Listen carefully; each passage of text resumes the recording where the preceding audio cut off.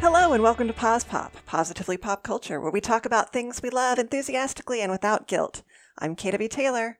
And I'm Carrie Gessner. And this week we're talking about 3 TV series, Astrid and Lily Save the World, Space Force, and The Dropout. Yes. So I'm very excited to tell you about my show. Yes, tell me, I want to know. Okay, so I've been watching Astrid and Lily Save the World, which is an hour-long comedy on sci-fi. And it's what I like to call Canadian sci-fi, which is always reliably good. And people have been calling it like a new Buffy, which is why I am excited to share it with you, but I'm also a little nervous about recommending it to you because I know how big a Buffy fan you are. So Yes. The main characters are Astrid and Lily. Astrid is played by Jana Morrison, and Lily's played by Samantha Ocoin, and they are plus-size high schoolers, which is really awesome to see them be the heroines instead of just like side characters who are a joke. Astrid is also Filipino-Canadian, which is also some cool representation. And they are just kind of social outcasts. They do this thing called Patrol where they go around and they try to like learn things about their cooler classmates and what they're into, like music and stuff, so they can try to get cooler, but it doesn't really work. And in the first episode, they go to a party that they weren't invited to. And they aren't treated very well. And they end up like just kind of saying, screw this, everyone's dumb. And they go and they build a fire, and they just kind of let all their frustrations out. So they're like throwing some stuff into the fire. Oh no. I know, right? And shouting things at the sky. And it turns out it's a full moon. Blah, blah, blah, blah, blah. And there's some weird lightning. And then the next day, they find out that they have opened a portal into a monster dimension. Oh no! I hate when that happens. I know, right? They just want to get through high school. Now they have to be monster hunters. Oh no. So this guy shows up named Brutus, and he is a monster, but he is a portal protector. So he's a good guy, but his association just wants the portal to be closed. They don't really care about humans. They just know that if the portal stays open too long, that it will disrupt the fabric of time and space and all that good stuff, you know? So basically, Astrid and Lily have to become monster hunters, and Brutus gives them an orb that they have to fill with 10 different monster parts, body parts. Which is really kind of funny because it does get gory, but like everything is really like, the practical effects are really good. Like everything is gooey and like there's some neon liquids going on, and the monsters are like really weird and cool, and it's just, even though it's gory, it's nothing so graphic that I have to like turn away or anything. It's not like actual blood, it's monster blood and stuff like that. Yeah. Yeah, so Brutus is amazing. He even calls himself their Giles character. Nice. And he's really like into human culture. He like goes to the mall and rides the escalators, and he's really into movies and stuff, and he's like, you're right, the 90s movies are the best. He's just really cute, and he makes them friendship necklaces in one of them. And I just really love his character, but also his relationship with the girls, because he's very supportive of them. Even at the beginning, they're like, we can't do this. We're not monster hunters. We're just like uncool kids. And he's like, no, you guys got this. Like, you are strong women, and I totally believe in you. And it's just really sweet to see that relationship. Opening the portal also comes with a couple superpowers. So, but they're really silly because everything about the show is silly, but like in a good way. Astrid's superpower is a heightened sense of smell, Mm-hmm. and all of the monsters like reek terribly. So, yeah. And then Lily's leg becomes really strong, but only one leg. What? That's silly. I know. I know, it's so silly and I love it. And her leg also like twinges when monsters are nearby, so they can kind of try to locate monsters that way. Mm-hmm. And the cast is kind of rounded out with other high school classmates. Spencer McPherson plays Sparrow, who is sort of a goth-ish outsider loner as well. Mm-hmm. And Astrid has like a really big crush on him. Aw. I know. And then Colton Stewart plays Tate, who is a popular soccer player, and he's the one who's not very nice to them at the party and kind of kicks them out. Mm-hmm. And he is dating Candace Powell, who's played by Julia Doyle. And they are, the resident mean kids. But it's really interesting because I feel like they could have been very stereotypical, but they both show a lot of growth over the season. And I think it's just really sweet. Like, Tate kind of becomes their friend, and he's so dumb sometimes. Like, Candace at one point tells him to break a leg before a soccer game, and he's like, why would you say that? Because he doesn't know what break a leg means. Oh, bless his heart. I know, right? So he becomes much nicer as the series goes on, and Candace actually chills out a lot, and she becomes a love interest for Lily, and they've got a lot of history because they used to be best friends as kids, but you find out kind of halfway through the season that something went down and they weren't allowed to be friends anymore. And then you have Eggs, whose real name is Egon, but everyone calls him Eggs, played by Michael McCreary, and he's kind of a weird kid. He likes to study and learn facts, and he's really into space. Mm-hmm. And he checks out the school's telescope all the time, which leads him to seeing some weird phenomena that leads him to keep studying and researching, and eventually he figures out that Lillian and Astrid are monster hunters. so he kind of, in a way, joins their team toward the end of the season. Mm-hmm. If this gets a season 2, which I definitely think it should, and I hope it does, I'm really looking forward to the monster hunting team growing a little bit. I think that'll be pretty fun. Mm-hmm. And then you have Christine, played by Jerry Hall, and she is Candace's mom, and she is really into church and youth group, but very early in the season, she has an issue with one of the teachers at school, and she just kind of like prays to get rid of him, and her prayers are sort of answered, but by a monster. And throughout the season, she kind of keeps trying to get kids to join youth group, but the youth group is specifically to empower this monster and like bring him back to human form and stuff. Yeah, so it's really, it's like, ooh, what's going on there? Do you know what you're doing? So there are definitely some things coming to a head for the season finale. Mm-hmm. And then a couple other people I want to mention are Marvin Ishmael plays Principal Varshidi, and he's just really funny. There's an episode where one of the monsters inhabits him.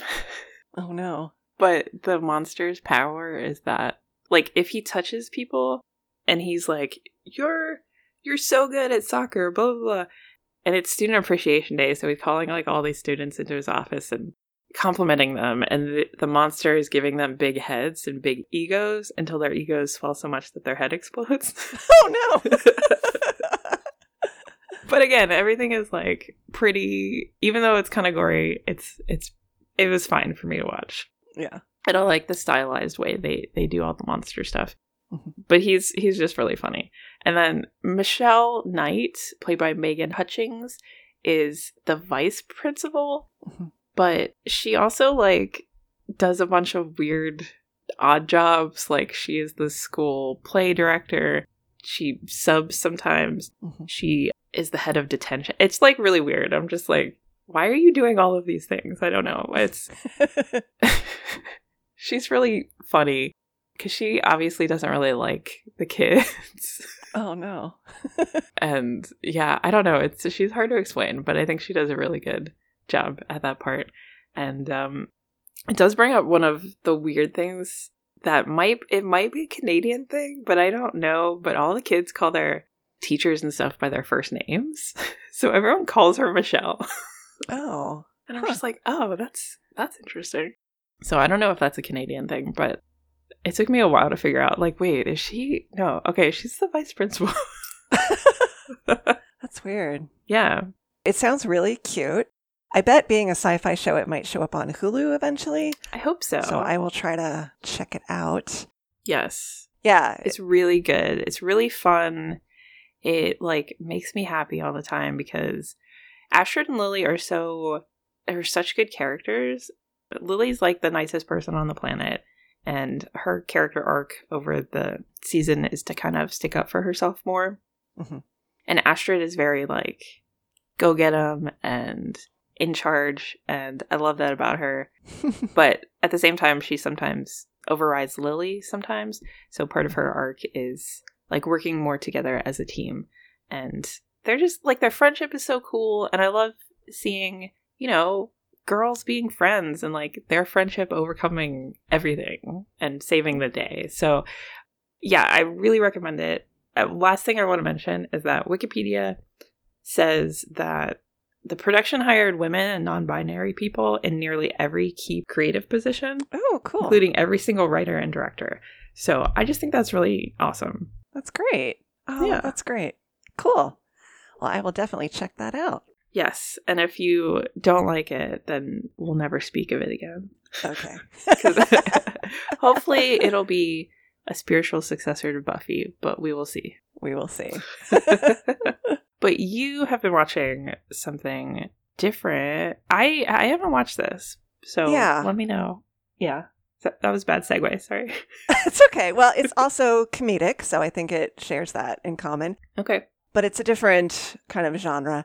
This is on Netflix. It's called Space Force, and it just dropped its second season. And this was co-created by Steve Carell, who also stars in it, and Greg Daniels, who worked with him on the American version of The Office. So for people who liked The Office, you might enjoy this, but there's something kind of unique about it. So basically, the setup is a few years ago with a certain former president that used to be in office. He, in real life, developed the sixth branch of the U.S. Armed Forces called Space Force. And in real life, this was met with a lot of confusion and potentially derision because it seemed unnecessary. Yeah. And it sounds kind of silly because we already have the Air Force and we already have NASA. So why do we need this sort of merging of the two? Mm-hmm. But this is a sitcom imagining, okay, we have the Space Force. What does that look like? So it's a bunch of people from astrophysics and scientists and things and astronauts and people from the Air Force kind of coming together and developing this armed services branch. And they don't do a super great job of it. And they're met with a lot of resistance. And it's just sort of like, a combination almost of not quite science fiction and sitcom and kind of military comedy. And yeah, so we've got Steve Carell playing General Mark Naird, who is the chief of space operations. And he has some supporting folks with him. Dr. Adrian Mallory is the chief scientist of Space Force, and it's played by John Malkovich. Okay. Who is actually very, very adept at comedy and does a really good job and is a very strange character. And Ben Schwartz from Parks and Recreation plays Tony Scarapaducci, who is the social media director. So he's like this little PR guy who's always trying to get like Space Force to become like a trending thing and all this. And Tawny Newsome is Captain Angela Ali, who is originally a helicopter pilot, but she becomes an astronaut. Okay. And Jimmy O. Yang plays Dr. Chan Kai-Fang, who is Dr. Mallory's main scientific assistant. And then Don Lake plays Brigadier General Bradley, who is Mark's kind of like his assistant or secretary, but he is a 2-star general himself. So, and there's a bunch of recurring characters. But the thing that's really interesting about this show is that honestly, I would not have covered this based on season 1 because season 1 was not very good. And I was not alone in that assessment. It did get renewed for a second season. And the thing that's interesting is that season 2 was not even markedly different, but it was a lot better, like so much better. And I don't know if they simply got sharper writers. They did kind of make the cast coalesce a little bit better. Okay. Mark has a daughter, Erin, played by Diana Silvers, who was kind of this tangential character before. They made her an intern in season 2, so she has a reason to be there, and that made things make a lot more sense.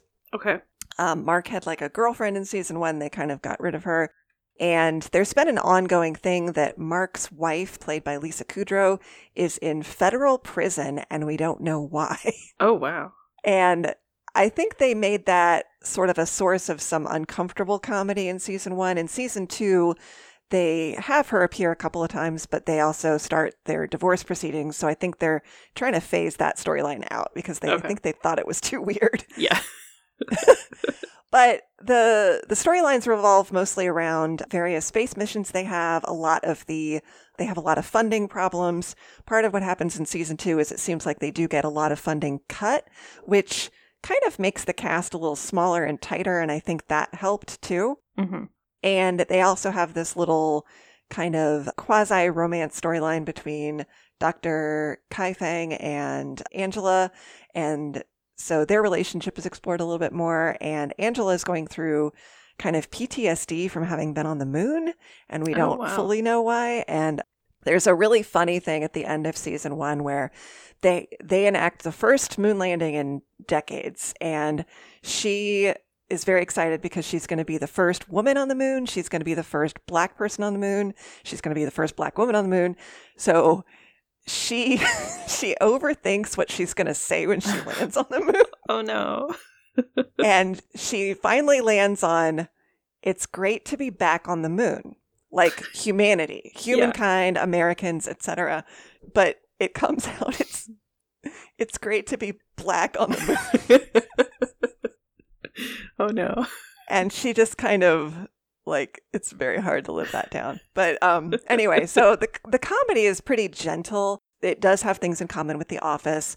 But it's good to see Steve Carell play a character who's not as woefully incompetent as Michael Scott. Mm-hmm. And he and John Malkovich play off each other really, really well, because Naird is kind of like the military guy, and Mallory is the science guy, and there's a lot of kind of ways that there's friction there, and their demeanor couldn't be more different. And I don't know, it's very silly. But again, like if somebody watches season 1, and you kind of do need to watch season 1 to get all the characters and to get what's going on, mm-hmm. but you have to know that it's going to get a lot better in season 2. So okay. I think they make it a lot less about the science and the space in season 2 and more about the humanity of the characters. So okay. Yeah. That sounds interesting. Yeah. It's always a little bit hard to get into a show when people tell you the first season isn't very good. I know. Well, it's not that bad. Like, I got through it and I enjoyed bits of it. I just don't think it was as funny.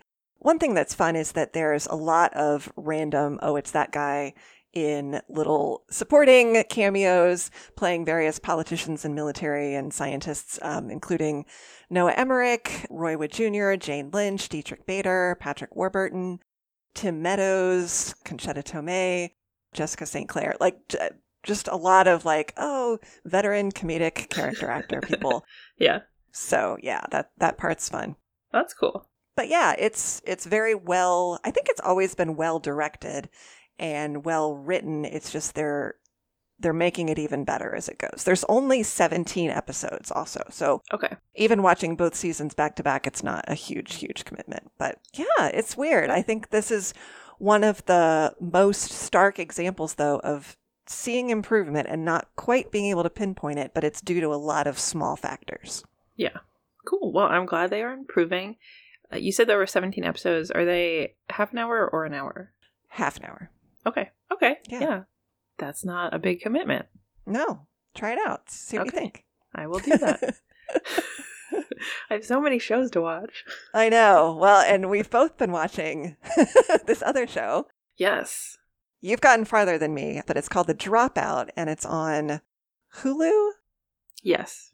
Yeah. So why don't you tell us a little bit, because you've gotten farther than I have. Sure. Yeah. This show is based on the Dropout podcast, which is, I think it's from ABC, and it is about Elizabeth Holmes and Theranos, which is a big story that maybe you've heard of, maybe you haven't. I, for some reason, got really weirdly into it.